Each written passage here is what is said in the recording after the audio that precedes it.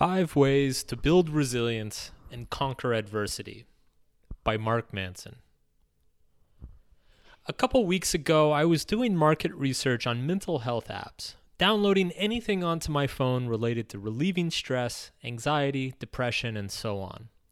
I wanted to see what's going on in that part of the industry, and if maybe I wanted to drop a bunch of money into a sinkhole trying to make one myself. Most of the apps advertise themselves as self-care apps. They have this cute and fancy name intentionally misspelled by one letter. They promise to reduce anxiety, to alleviate depression, and to help you de-stress in difficult situations. And they all assure us that they're based on the latest, greatest science.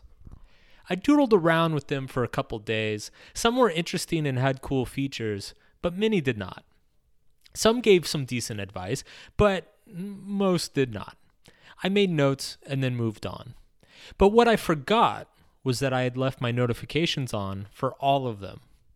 For the next week, I woke up to a steady stream of banal platitudes and feel-good nonsense cascading across my phone. "You have a beautiful smile, Mark. Don't forget to share it with the world today," one said. "Whatever you want to achieve today, you can do it, Mark. All you need to do is believe in yourself. Every day is an opportunity, and today is yours. I'm proud of you for being you." Without fail, these notifications immediately put me into a sour mood. How can a phone know what the fuck my smile looks like? And how can you be proud of me when you don't even know me? Is this what people actually sign up for? A digital device licking their balls each morning with a bunch of narcissistic fluff? I logged back into the apps and was quickly bombarded with affirmations and positive statements telling me how special I was, how I had a unique gift to share with the world, how I should share something I was proud of at that very moment. Oh, and please sign up for $9.99 per month. I'm sorry, but if this is what passes for mental health advice these days, then we're just pouring kerosene on a goddamn dumpster fire. Because this doesn't promote emotional stability. It promotes self-absorption. Developing resilience doesn't mean feeling good all the time. It's no secret that there's a growing mental health crisis occurring right now. Rates of anxiety and depression are at all-time highs. Stress levels are through the roof. Suicide rates have been climbing in most countries the past few decades. And what's worse, people are starting to experience anxiety disorders and depression at younger and younger ages. Put another way, we are becoming less psychologically resilient as a culture. The word crisis used to be reserved for at least 1 million people dying, usually in a gulag or concentration camp. Now the word crisis gets thrown around like a fucking football on Thanksgiving. Everything's a crisis. Everyone's having a crisis. Timmy got an F on his paper. It's a crisis. Call his parents. Call his grandparents. Dig up his great-grandparents. His confidence is in crisis. His self-esteem is in crisis. Hurry, sign him up for an app that tells him how beautiful his smile is. Our aversion to pain and struggle in any capacity has become so ingrained in everything we do that it's compromising our ability to learn, to grow, and to function as healthy and stable adults. It shocks and appalls me that companies and products that are supposed to help this issue are only making it worse. You do not build psychological resilience by feeling good all the time. You build psychological resilience by getting better at feeling bad. This point strikes me as so obvious that I'm still regularly stunned when I come across books, courses, articles, and now apps that take someone who has a crack-like addiction to receiving empty validation and then just sells them more empty validation. Timmy's problem is not that he's sad that he got an F. His problem is that he's too busy feeling sorry for himself to fucking study. And our culture's constant pursuit for optimum convenience, for whiz-bang gizmos that obey every whim, for constant positivity and applause in everything we do, we've made ourselves fragile and weak. We catastrophize everything. We are offended by everything. We are so far up our own asses with self-importance that we actually think being offended means something. It doesn't. Fuck off. If I made a mental health app, the notifications you would wake up to, they would say something like this. Congratulations, you now have one less day to live. how are you going to make it count? Or maybe think of the person you love most in the world. Now imagine them being attacked by a swarm of killer hornets. Okay, now go tell them that you love them.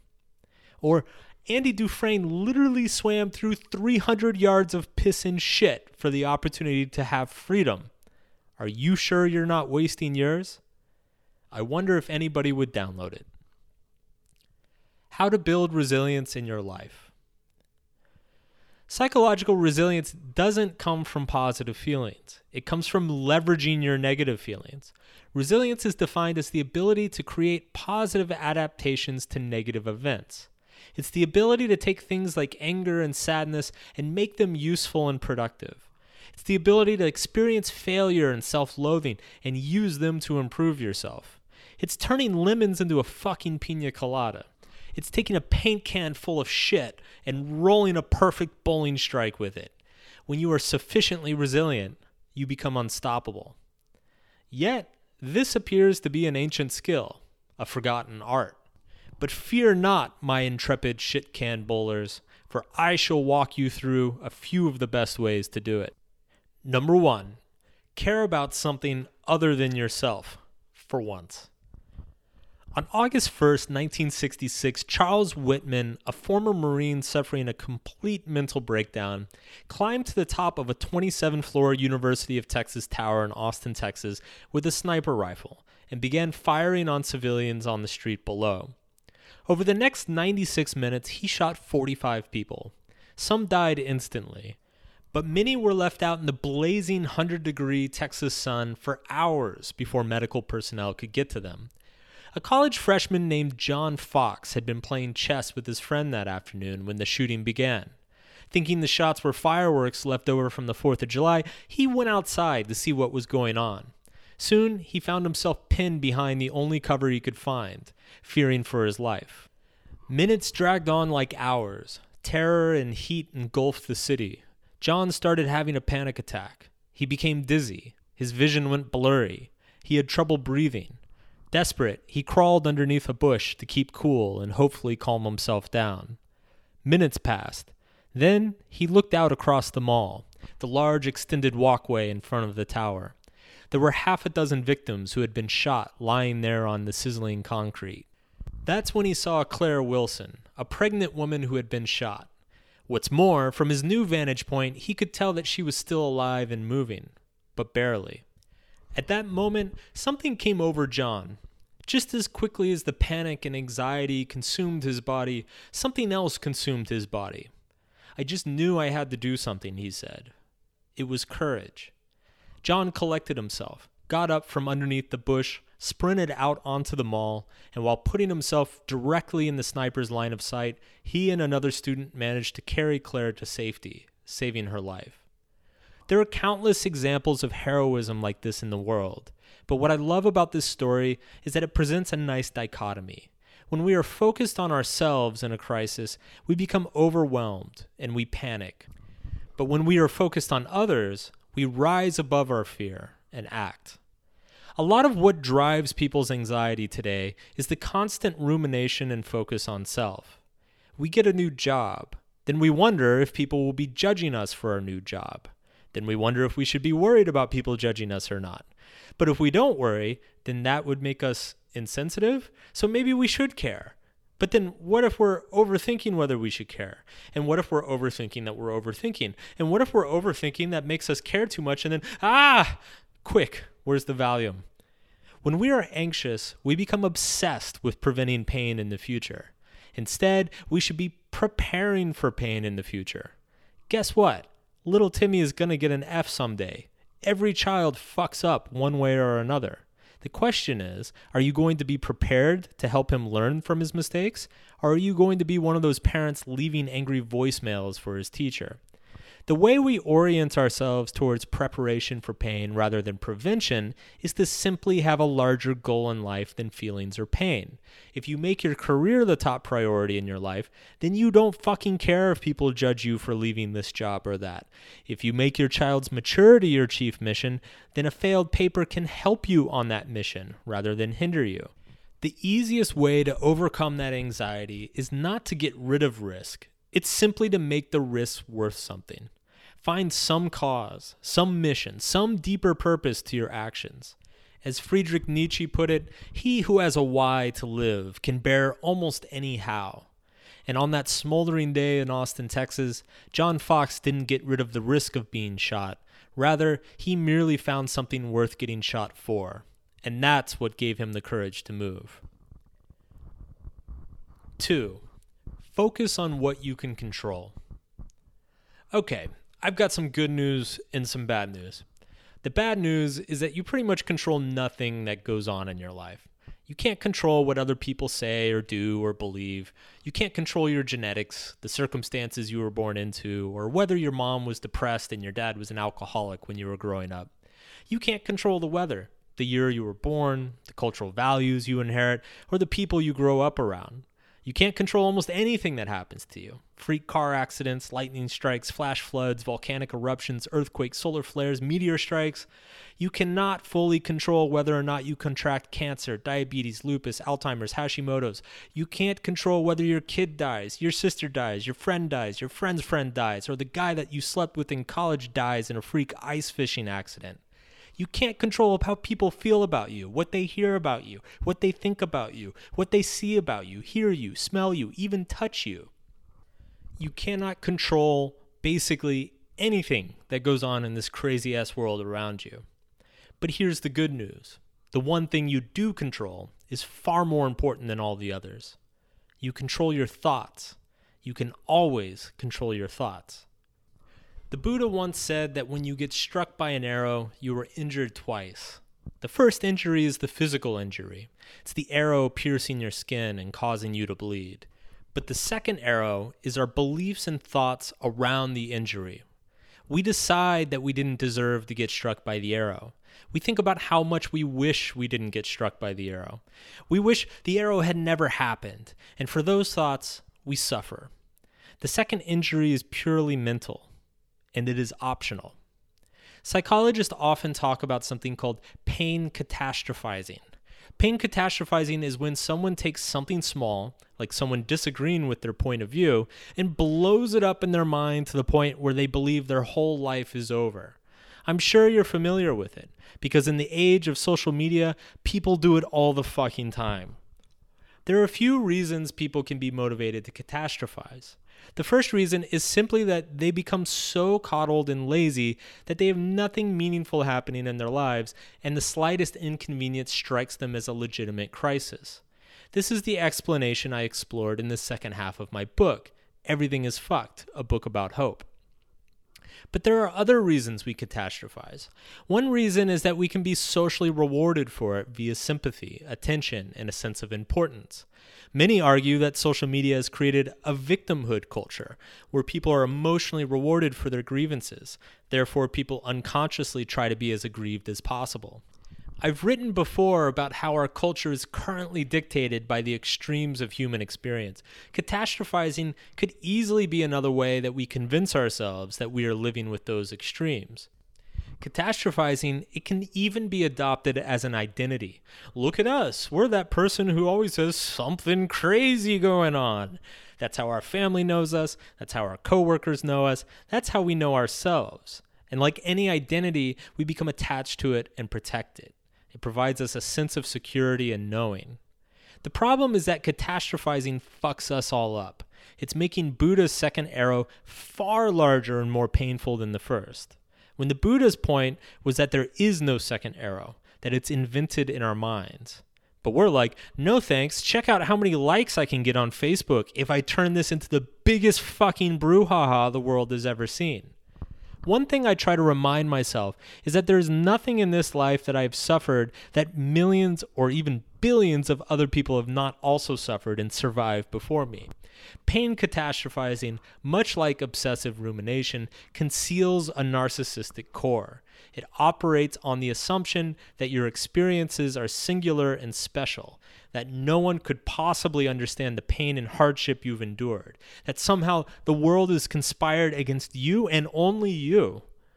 You cannot control your pain, but you can control how you think about your pain.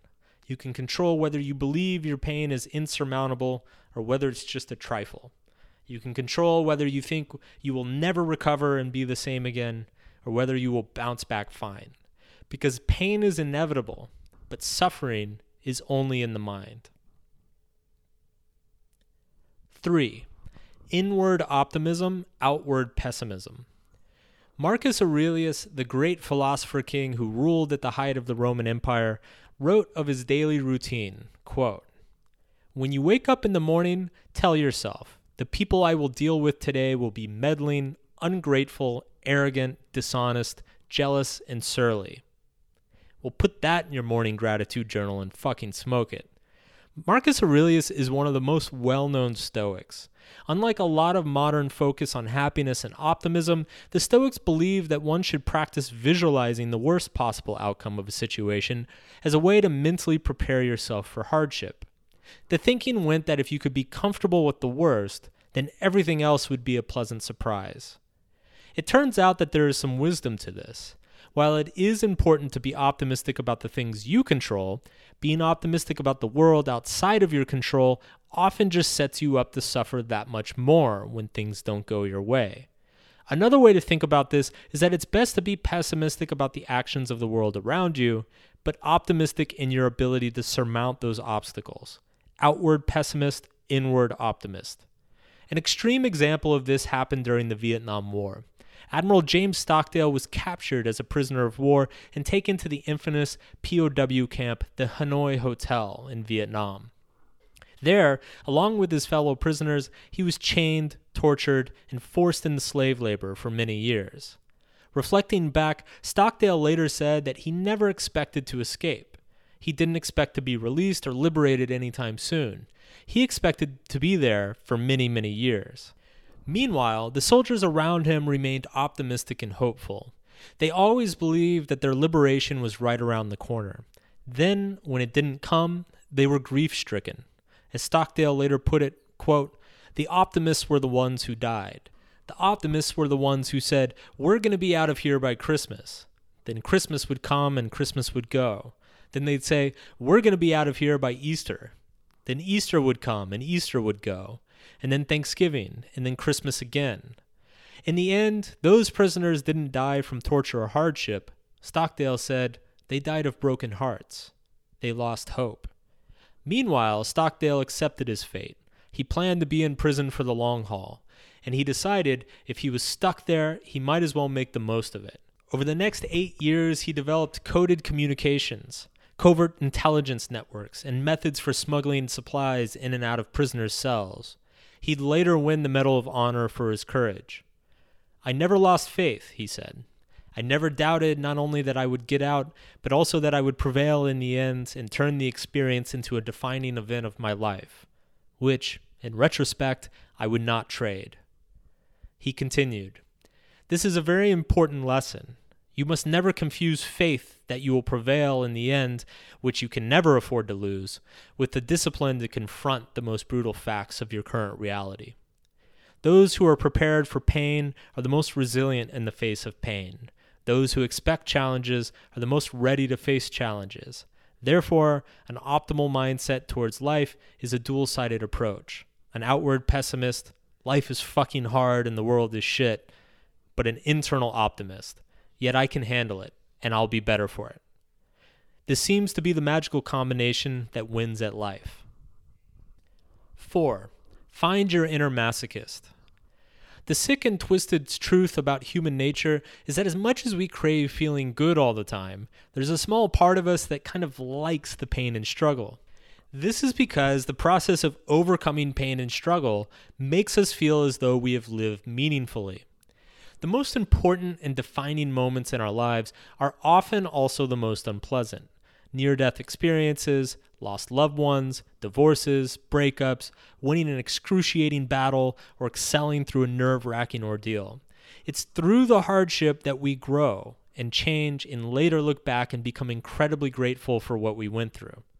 When I think about the most resilient people I've ever known, what strikes me about them is that they don't just invite their struggle into their lives. They adopt an identity around their struggles. They allow themselves to be defined by their struggles. Looking back, I think this is something I managed to do in my own life around work. I remember when I first started my business in 2008, I would work 12, 14, 16-hour days. I remember I used to fall asleep in bed with my laptop on my stomach at night, and then wake up the next morning and immediately pick up my work where I left off. Originally, I worked these insane hours out of pure terror and necessity. I was broke. The economy was in the toilet, and I had nowhere to go. I lived on a friend's couch and then later was supported by my girlfriend. Most months, I couldn't help out with rent. Some weeks, I could hardly even feed myself. But I was determined that if I failed, it would not be because I didn't try. Look, it fucking sucked. I don't want to romanticize it. But as time went on, these insane work marathons began to feel normal. Then I realized that I had unintentionally developed a kind of superpower that I've had ever since. I remember a few years later, staying with some friends in a co-working house at the beach, realizing that I was up before anyone in the morning and the last one to close my laptop at night. I would work through weekends and holidays without even knowing that they were weekends and holidays. With time, it became something that I took pride in, a facet of my identity that I enjoyed indulging. I was the guy who would outwork anybody, who was tireless, who would fall asleep at the keyboard. Now, obviously there are downsides to workaholism, but these days it's something I've learned to turn on and off, like a switch. It's there when I need it, and I'm still proud of it. I still get a sick pleasure out of it. To this day, I'm strangely proud when I cordon off an entire day in my weekend to work. Nobody knows, nobody cares, but I know, and I fucking care, and it makes me feel good.